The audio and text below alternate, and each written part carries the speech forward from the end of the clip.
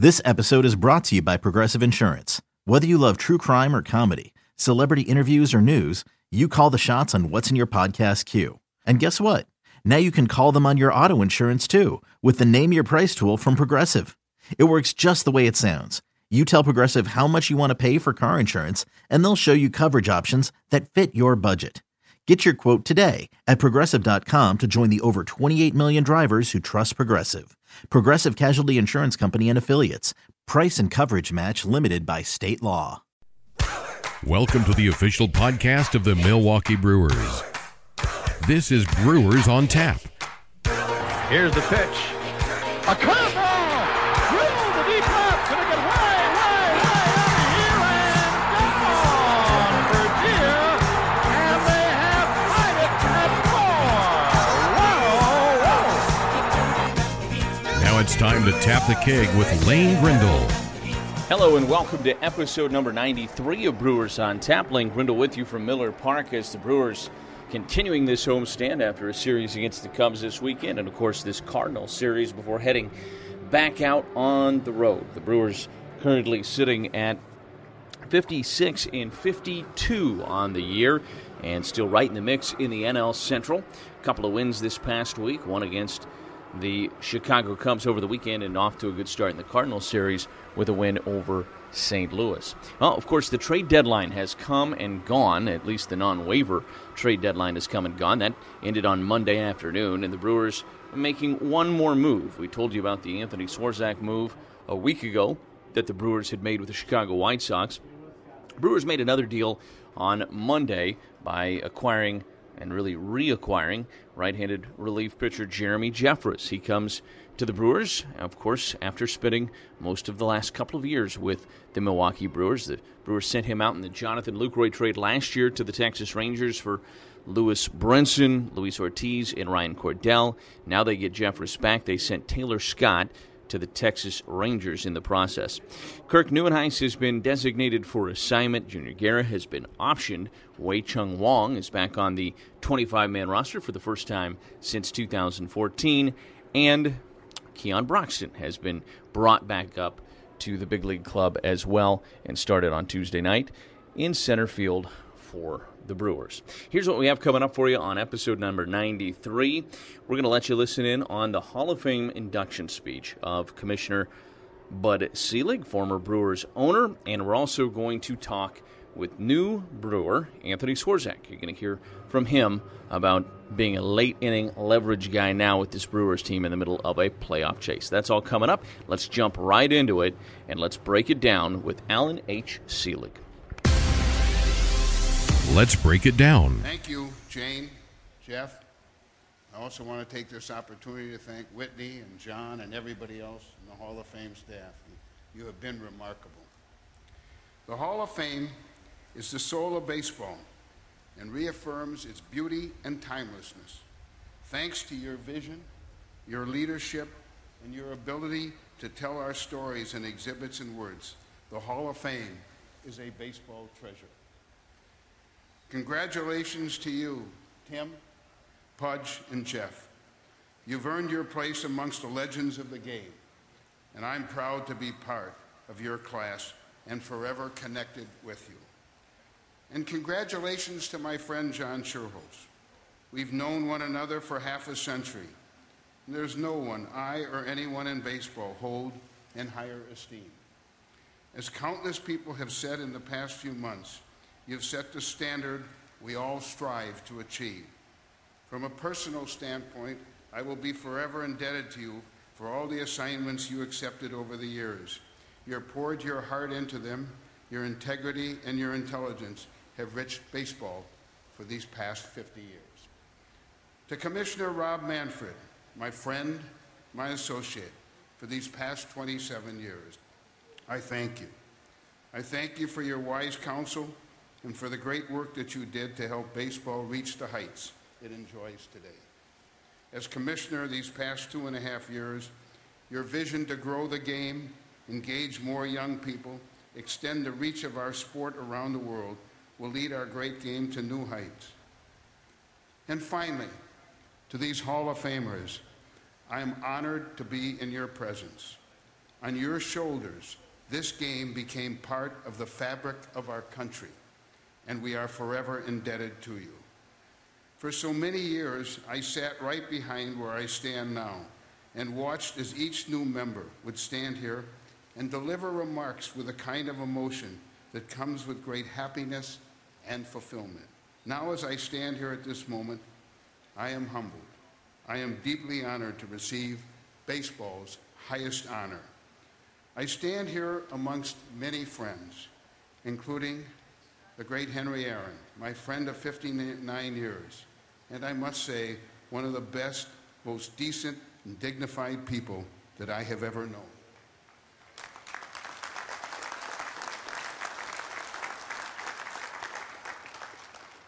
I had become friends with Henry Aaron and other members of the Milwaukee Braves in the late 1950s. I remember once when the team was leaving on a road trip, first baseman Frank Torrey asked if I'd keep an eye on his little brother while he was gone. Yes, that's when I met Joe Torre. We have been friends ever since. Joe, you turned out okay, and he'd be proud. To see my guys here, Robin Yount, Rollie Fingers, and of course Paul Molitor, who would be here but is managing the Twins, brings back countless members. Robin, Rollie, and Molly represented the Brewers in so many ways. Robin, of course, spending his whole career with the Brewers. You three were more than just players to me in the city of Milwaukee and the state of Wisconsin. You are forever etched in the minds of Brewer fans. And I must say, you are forever etched in the journey of my life. In many ways, baseball has been my life. I got into baseball 53 years ago for the simplest reason of all. I wanted to bring Major League Baseball back to my hometown. I made it my mission, my quest, and I devoted 5 long years in a relentless effort. We would try and we would fail. We would try and we would fail. And we would try and we would fail. But we never quit. And that day when the Brewers arrived, March 31st, 1970, will forever be one of the proudest days of my life. I was able to do something I loved every day with great passion. I loved the baseball life. I loved living and dying with each game.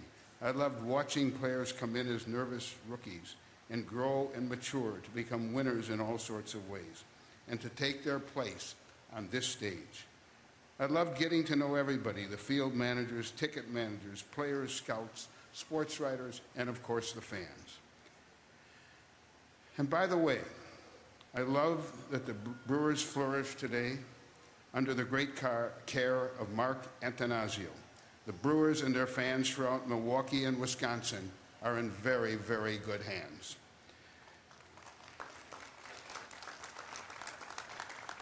I not only learned every aspect of the operation of a club, I learned about the myriad issues confronting the game. In September of 1992, after 23 years of running the Brewers, I was asked to become chairman of Major League Baseball's Executive Council, in effect to be the interim or acting commissioner, yet I saw it only as a temporary assignment. I was sure it would last only 2 to 4 months. Baseball's issues in the 70s, 80s, and early 90s were troubling. We were a game divided. Everywhere you turned, there was rancor and adversity. Big markets versus small markets, American League owners versus National League owners, worst of all, owners versus players. We were a game truly stuck in neutral. Success came from working together. The unprecedented success we've achieved over these past 25 years has come from ending the divide, from building harmony, from working as one for the good of the game. The role of the commissioner has dramatically changed from its early days. You have to build consensus. You have to persuade people to do what is good for the game. Baseball is an institution that has been in our culture like few others. Because of this fact, baseball has been historically resistant to change. We needed a new economic system. Baseball's economics have not changed since the 1930s, but the forces operating within this system had been transformed. The perpetual reserve rule was replaced by arbitration and later free agency. The advent of cable injected new revenue into the game and increased disparity. The economic system from the 1930s could not handle these changes, and it became an anachronism. We needed to restore hope and faith to fans of every team, not just the ones who played in the largest cities. We went through a terribly painful period to institute a new economic system. The 1994 strike was the most painful experience of my life. I began to experience what Harry Truman meant when he said, "The buck stops here." I experienced that during the strike. I experienced it again later when it became apparent that the players' use of performance-enhancing substances was undermining the integrity of the game.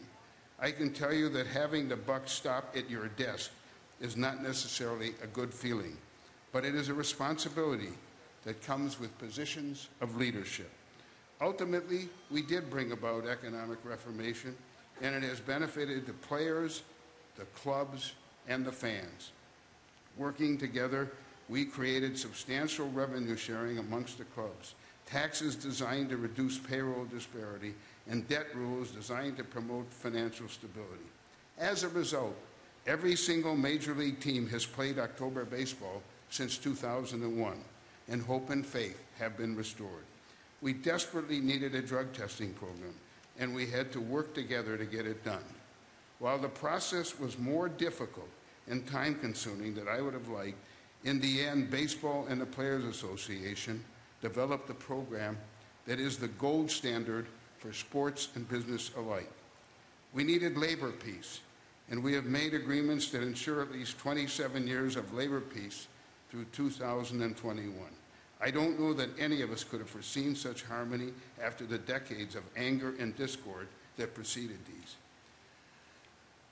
I cannot leave the topic of labor without saying a word about a special individual, Michael Weiner. Michael was a man of principle, a man of intellect, and a man of vision.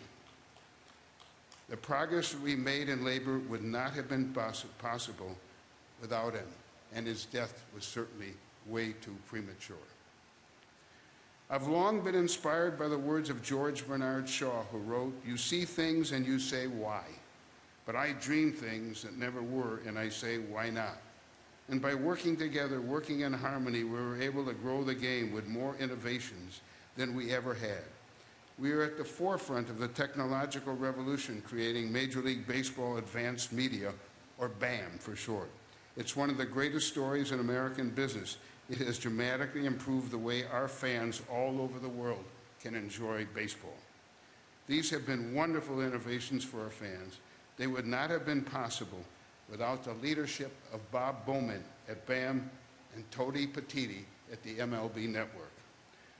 Nor could any of these accomplishments have taken place without the brilliant work, ideas, and trust of people in our office like Pat Courtney, Dan Hallam, Bob Starkey, and all of the dedicated people in the offices of Major League Baseball. I owe so much to so many friends, many of whom are here today, many owners and executives that have made great contributions to so many areas of our game, and who are responsible for the success that we have had. I wish I could name you all, but you know how much your presence here today means to me. And again, I want to say I really wish I could name all of you who are here, and there are a lot of them, but I deeply appreciate it. I want to thank some people who are no longer with us. The late Detroit Tiger owner John Fetzer was a mentor. He taught me early on that if you do what's in the best interest of the game, no matter how painful, no matter how unpopular at the time, all related parties will benefit, and the game will as well. It has been a key to our game's success. I also dearly loved Carl Pohlad, owner of the Minnesota Twins. And yes, as I stand here today, I miss George Steinbrenner. We never agreed on anything in 40 years, but we remained great friends through the entire time. And I must say, he was incredibly cooperative during my tenure as commissioner. I also miss one of the dearest friends I ever had in baseball, the late Bart Giamatti. He had so much wisdom and passion for the game. He so often said that baseball is a metaphor for life. and that is true. It is also true that baseball is a social institution with social responsibility, and it is in that area where I'm most proud of the role baseball has played. At the beginning of World War II, President Franklin Delano Roosevelt urged Commissioner Kennesaw Mountain Landis to keep playing baseball. He said Americans would be working harder and longer than ever before, and that baseball would provide respite from the daily news of war. In that same way, I'm proud of the role baseball played in our nation's recovery from the terrorist attacks of September 11, 2001. Our players did magnificent work in assisting recovery efforts and providing the families of victims with whatever measure of comfort they could. We did something beautifully American. We played baseball. We steered the conversation, at least for a couple hours a day, to games, pennant races, and an unforgettable World Series with our nation's leader, the President of the United States, standing proudly and courageously on the mound in Yankee Stadium. The World Series was a great American spectacle that had as much positive sociological influence as anything I've seen in my lifetime. Baseball, in its small way, helped this country heal. 2001 was a reaffirmation that baseball is a social institution with social responsibility.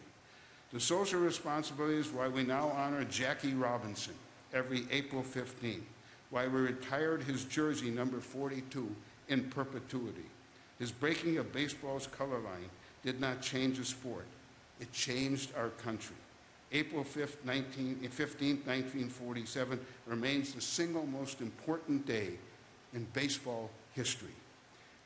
Jackie will live in our hearts forever, and Rachel and Sharon and David Robinson have carried Jackie's torch for the last half-century.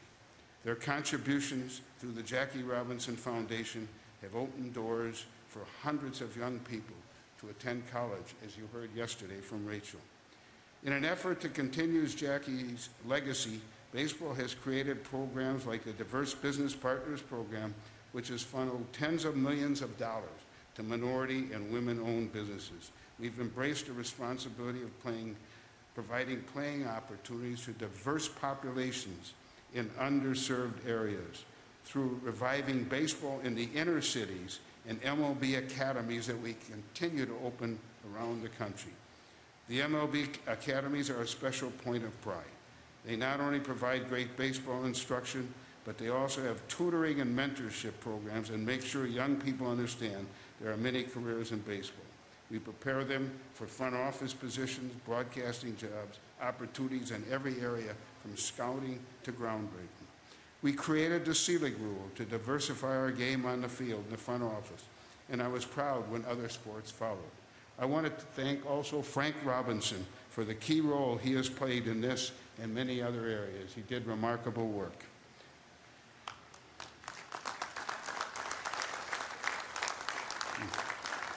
It is essential that everyone in our country and everyone in the world have the opportunity to discover the joys of baseball. Our sociological impact has transcended our sport. We partnered with the Entertainment Industry Foundation to create Stand Up to Cancer. We created our Welcome Back Veterans Program, and we have enjoyed a great relationship with Habitat for Humanity and many other philanthropies. The impact of baseball on our society, from Jackie Robinson to the major leagues, who come from no less than 16 other countries today, has been a remarkable, absolute achievement, and we are very, very proud of that.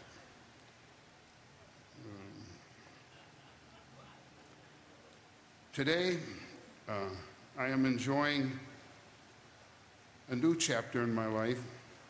I've always dreamed of being a history professor, and after this long and wonderful detour in baseball, my dreams have come true. I now teach the history of baseball in American society since World War II. Yet I never dreamed that I would play such a role in the history that I teach. I teach at the University of Wisconsin in Madison, my alma mater, as well as Marquette Law School and Arizona State University. The students are wonderful, smart, curious. They infuse me with energy. And then at night, I still find myself in front of a television set watching every baseball I can. It really has been a remarkable journey. One day a few years ago, Henry Aaron and I were walking back to our hotel in Washington, D.C., and he said to me, "Who could have imagined when we met back in 1958 that one day I'd break Babe Ruth's record and you'd be the commissioner of baseball? Yes, this really is an overwhelming day in every way. I will be forever grateful to my wife, Sue, for joining me on this journey for the past 40 years.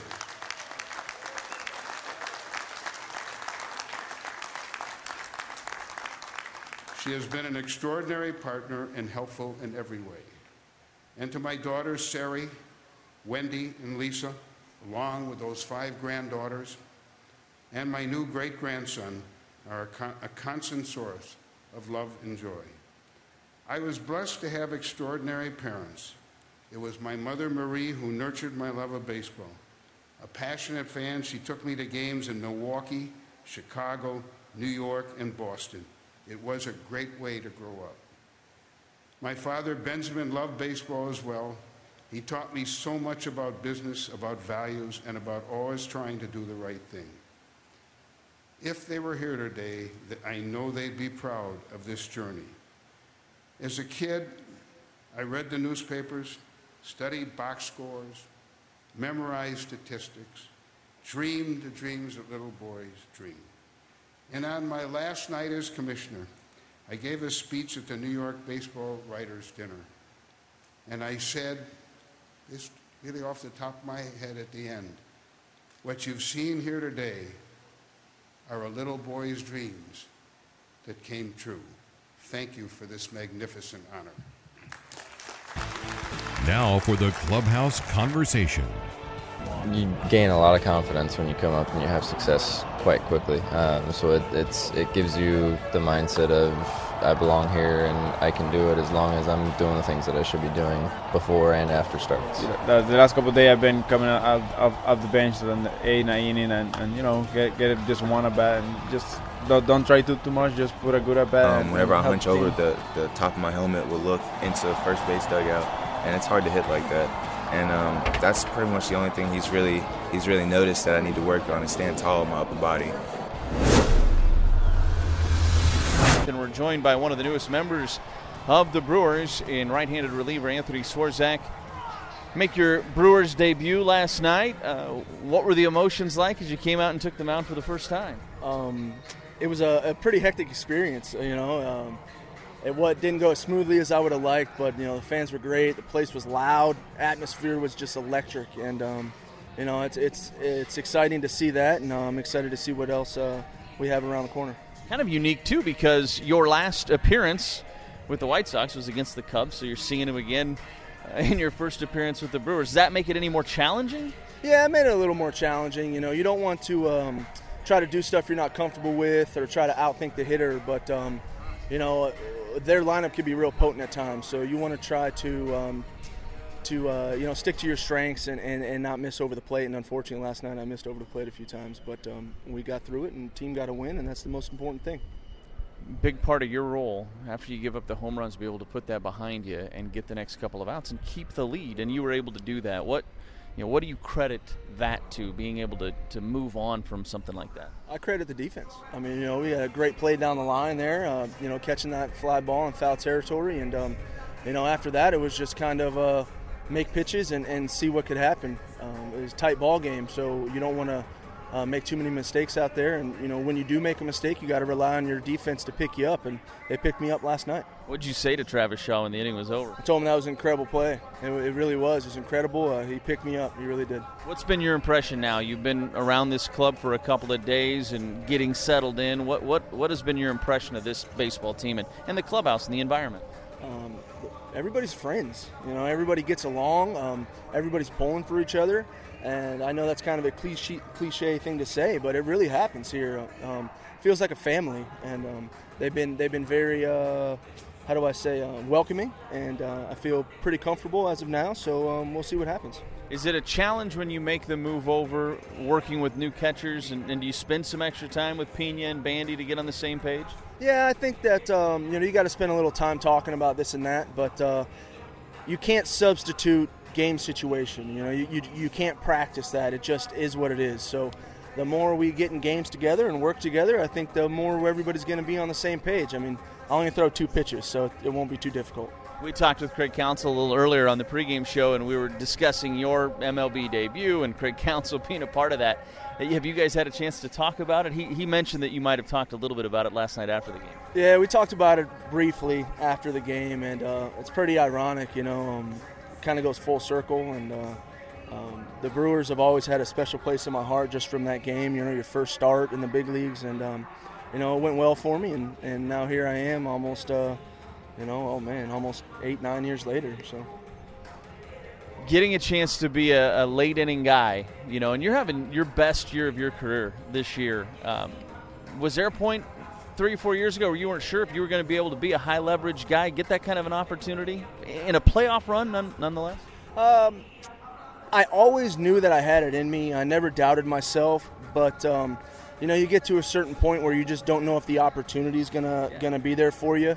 I wasn't sure about that, but I knew that I was going to continue to work hard and continue to take the ball every day and do the best I could in the moment, and now here we are. I'm sure, you know, you had a lot of friends over in that White Sox clubhouse that you left behind when the trade was made, but nice to be a part of a playoff run at the same time. Oh, I'm nothing but happy. You know, I cherish my days with the White Sox. I have a lot of good memories there, but, you know, life goes on, and you got to turn the page and move toward the goal that we all play this game for, and that's to win a World Series, and I want to do that here in Milwaukee. Anthony, we appreciate it. Yeah, no problem. Checking in on the farm.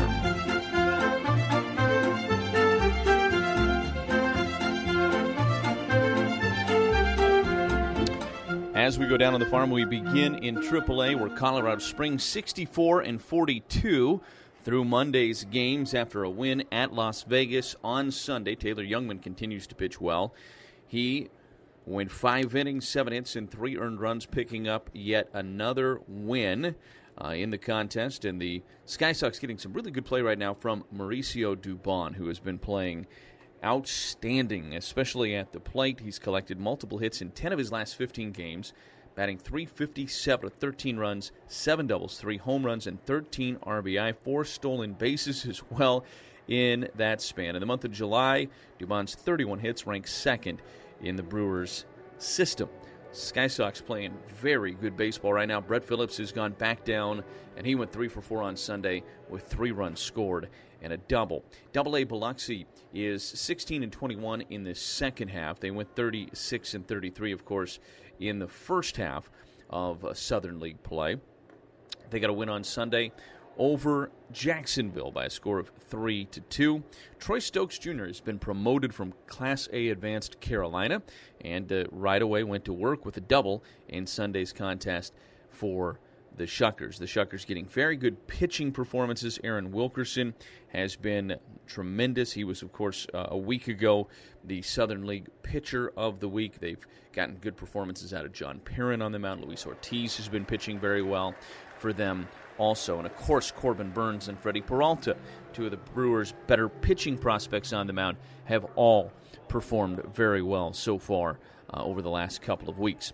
In Class A Advanced Carolina, the Mudcats sitting at 19-19 in the second half. Monte Harrison has been on fire, tied a season high with 3 hits on Sunday, including a double, and then a couple of home runs, his 17th and 18th of the season. Those came on Monday night for Monte Harrison. Class A Wisconsin, the Timber Rattlers, 17-20 in the second half. They have been playing very good baseball recently, and in large part due to Keston Hiura, the 2017 first-round draft pick of the Brewers, has been absolutely on fire. He has reached base safely in all 26 games as a professional through Monday's action, batting .423, 25 runs, 8 doubles, 7 triples, 4 home runs, 25 driven in. Since joining the Timber Rattlers, Hiura has hit safely in all 12 contests, going 20 of 49, 7 runs, 5 doubles, 2 triples, and 7 RBI. And the Timber Rattlers, one of the younger teams in the Midwest League, playing very good baseball right now. The Helena Brewers in the Pioneer League are on their All-Star break currently, and 3 players have been named to that All-Star team. Right-handed pitcher Nelson Hernandez, infielder Dallas Carroll, and right-handed pitcher Parker Bean, all named to the Pioneer League All-Star game. The Helena Brewers finished the first half at 15-23, and they are actually 1-0 in the second half, one game already into the second half, even though now they're in their All-Star break. And in the Arizona League, the Arizona League Brewers, 19-8 in the first half. They clinched the Central Division first half championship. They're now 20-9 overall, and Tristan Lutz has been very good. He was, of course, 34th overall pick this past year in the draft, and he's batting .295, 12 runs, 4 doubles, 3 triples, 3 home runs, and 11 RBIs for Tristan Lutz. All right, that's looking down on the farm. Let's see what's coming up. Here's what's on tap.